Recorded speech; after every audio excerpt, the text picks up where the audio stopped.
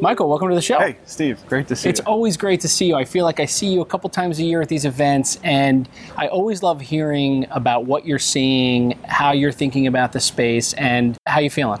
I feel great. But to be clear, I walk humbly in your long shadow at these events. No, I feel great. And there are days, probably you feel the same way. We wake up very nervous about the strategy, and there are days I feel like it's an exceptional strategy. And I happen to be on one of those days, being around the Cleveland Clinic, seeing all the great innovation, and more importantly, seeing the really acute clinical and non-clinical needs confirms for me the strategy is really powerful. So let's take a step back. I want to learn a little bit about Flair, but I want to go back to Michael Greeley. Who are you and why are you doing what you're doing? So that is not an interesting story, but I was a chemist, organic chemist in college. I went to Williams College a few years ago and took my medical school exams, but obviously didn't go to medical school. I ended up at Harvard Business School and graduated in the late 80s and have been in the investment business since then. Flair is the third firm that I've helped found and scale. And it really, I think for me, was the culmination of a set of insights around the venture industry. So I've been in the venture business for a long time. And our industry went from maybe 15 years ago being quite horizontal, so firms could manage funds that did a little bit of everything, to more inverted, where firms are very vertical, much like what you've built, which is have a team and a strategy that is very focused on a specific set of opportunities. And so I live in Boston, which has wonderful information technology infrastructure and wonderful healthcare infrastructure. And so I've been fascinated about that interface, and would say, for the last 10 or so years have been chronically early, probably chronically wrong. But in the last couple of years, it became very clear to a number of us, you included, that we're on the front end of really a golden age of innovation in the business of healthcare. And so we raised one of the larger, I think, dedicated healthcare tech funds last year. So how big? What do you focus on? What stage did you get involved in? So it's a $200 million fund that will end up being sort of 20 to 25 core holdings. We have 7 now, so we're just on the front end of investing it. And think of the strategy as an activist, sort of classic venture model. We want to be on the board of all our companies, the largest investor in those rounds. We skew probably earlier, not where you're playing. I have tremendous regard for what you're building. Yeah. We actually are across now that our portfolio is matured, it's across all stages. Yeah, you're seeing companies scale, and so it's great to see these things scale. I would have said a year and a half ago when I was closing the fund, we would probably be Series A, then Seed, then Series B, and I think given the risk reward, I'm probably Series A, B, and then Seed. I think the job you've done has been extraordinary. The top of the investment funnel has really wonderful companies. They don't necessarily need to see us do a lot of seed investing, but it's catching those companies that have sort of solved, at least at the beginnings, of a product market fit or built most of the team, and helping that company scale is where I think there's a really interesting kind of risk-reward trade-off. So what's the Michael Greeley filter? What does it look like? when you meet someone, see something, walk me through like your first, second, third, fourth, either questions or look at what data do you look at, or what information, or what do you talk to the entrepreneurs about? So I think, without being glib, 1, 2, and 3 has to be people first and foremost. For the most part, we're backing people that are in our extended network or that we're sort of one derivative away from. So that's clearly critical. And then having a sense of what around that founding team, the team build requirements will be, either at the board level or kind of backfilling the handful of founders. Mm-hmm. What we like to see in the founders is somebody who owns product development, so somebody who's quite technical, married to somebody who has great sense of voice of the customer. And so there's a whole sort of analytics we do around the team. And then secondly, in which I think you and I both enjoy in this category, the markets need to be enormous. And it's hard to scale a multi-$100 company, $100 million company, in a category that's less than $1 billion. Mm-hmm. So you want to see, obviously, end markets that are significant.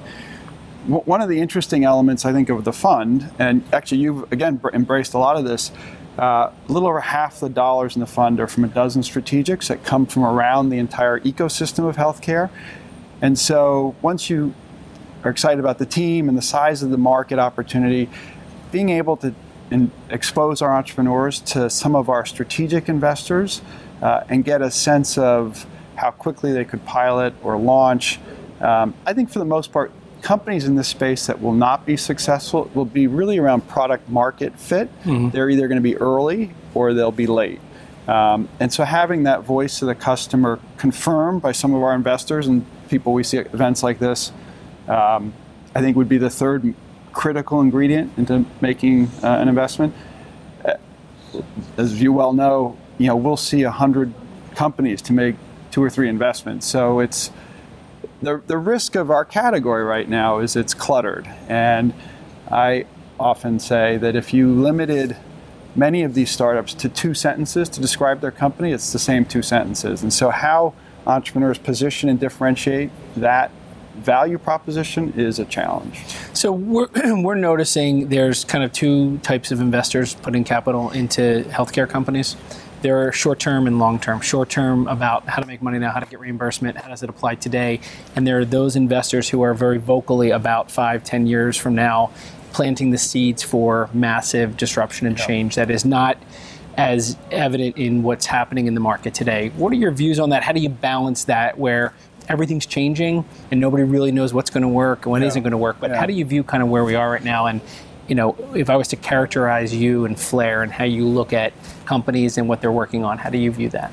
I think clearly to build sustainable long-term value, given some of the issues around sales cycle, you have to have a 6, 7, 10-year horizon, which starts to push up against some of the structural issues in the venture model that are 10-year funds. We have 5 years to invest and we have 5 years to harvest.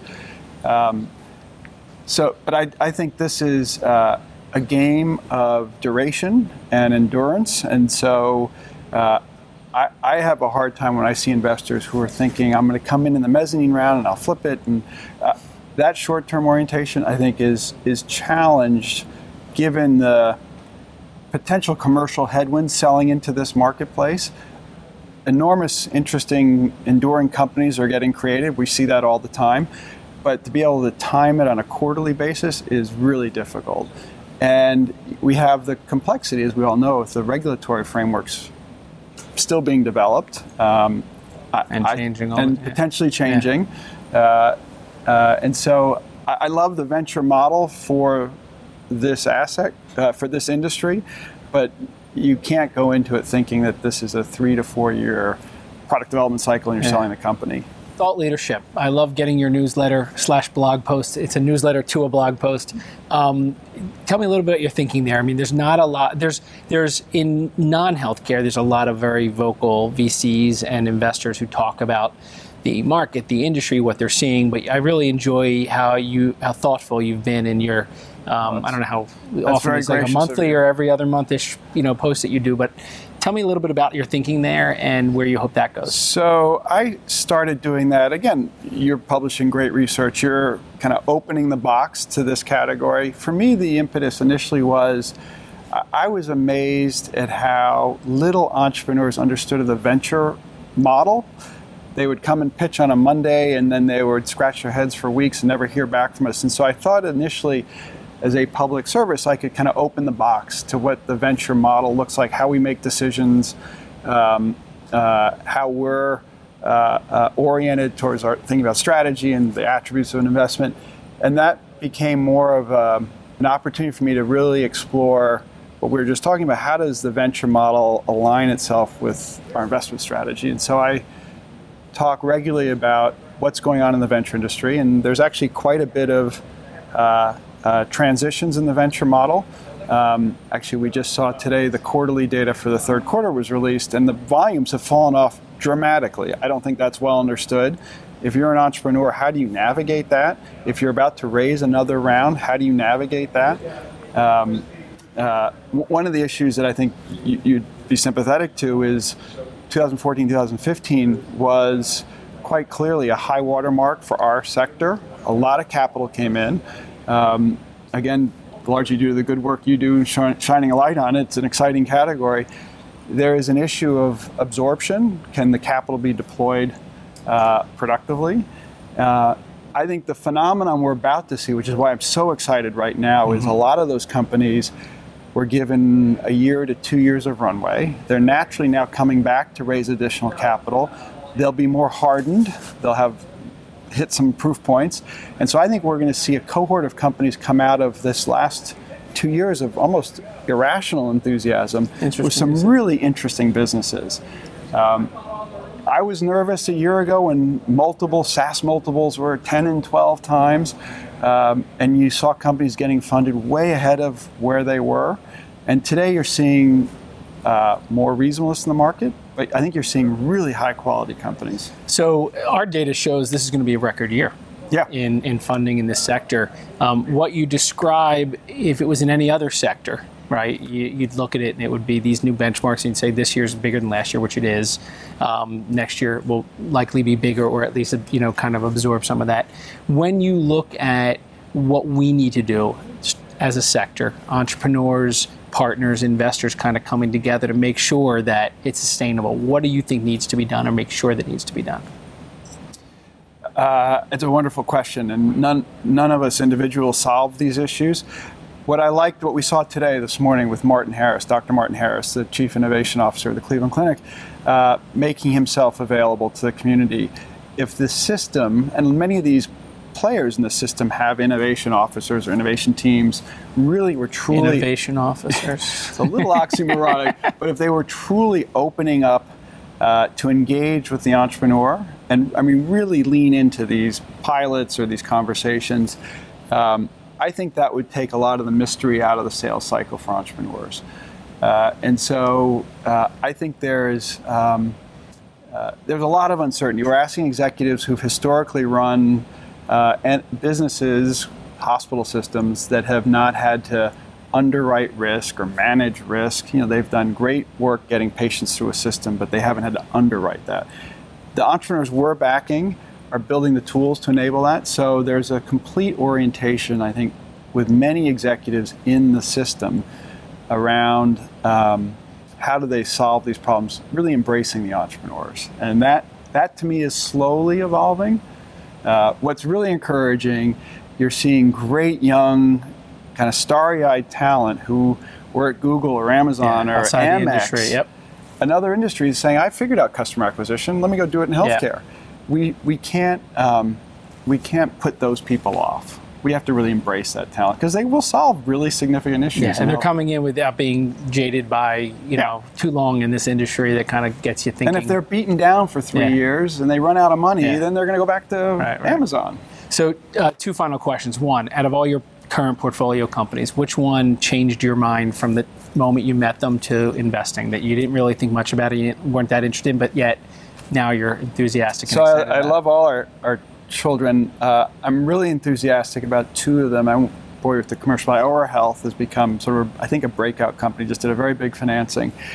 And what for me was so powerful about that is there's an obsession naturally to focus on the technology, and we often lose sight of ultimately healthcare as a P2P business, person to person. And so Iora, the innovation is around the business model. They use all the tools that you're backing, that I'm backing, but they have recreated what the primary care experience should be. And the innovation is how they do that in partnership with insurers and take risk. And we're seeing really profound impact on costs and outcomes. I seeded last week, notwithstanding what I said earlier about too many seeds, a company called Circulation, which has exclusive access to the Uber APIs. And so the healthcare industry is obsessed around moving a patient from the 2nd floor to the 3rd floor, and they stopwatch it and they tag it, often losing sight that there's dozens of people sitting in the discharge lobby trying to get home and nobody can pick them up. And so as we've all become trained to get in the backseat of somebody else's car, Circulation has built a platform to handle PHI that Uber doesn't want to touch, to move those patients. And so there's a really big, it's put me on a theme of what other businesses, successful breakout companies in other verticals, we could skin to be in healthcare. I love it. Love it. That's a great lead into my final question. favorite apps on your phone? What are you using right now outside of healthcare that you just can't live without? If I deleted it from your phone, so I you'd be risk upset. sounding really old. Probably Instagram because I'm following my knucklehead children. But He shows the age, not Snapchat, Instagram, right? Snap what? I know, exactly. I'm 13 years in down, and all Snapchat, and watching them is unreal. But yeah, I just sound really old by saying that. Well, Michael, it's always great. really great to spend time together. guys Look do forward to great having work. you back, longer episode. Yeah. But thank you for everything.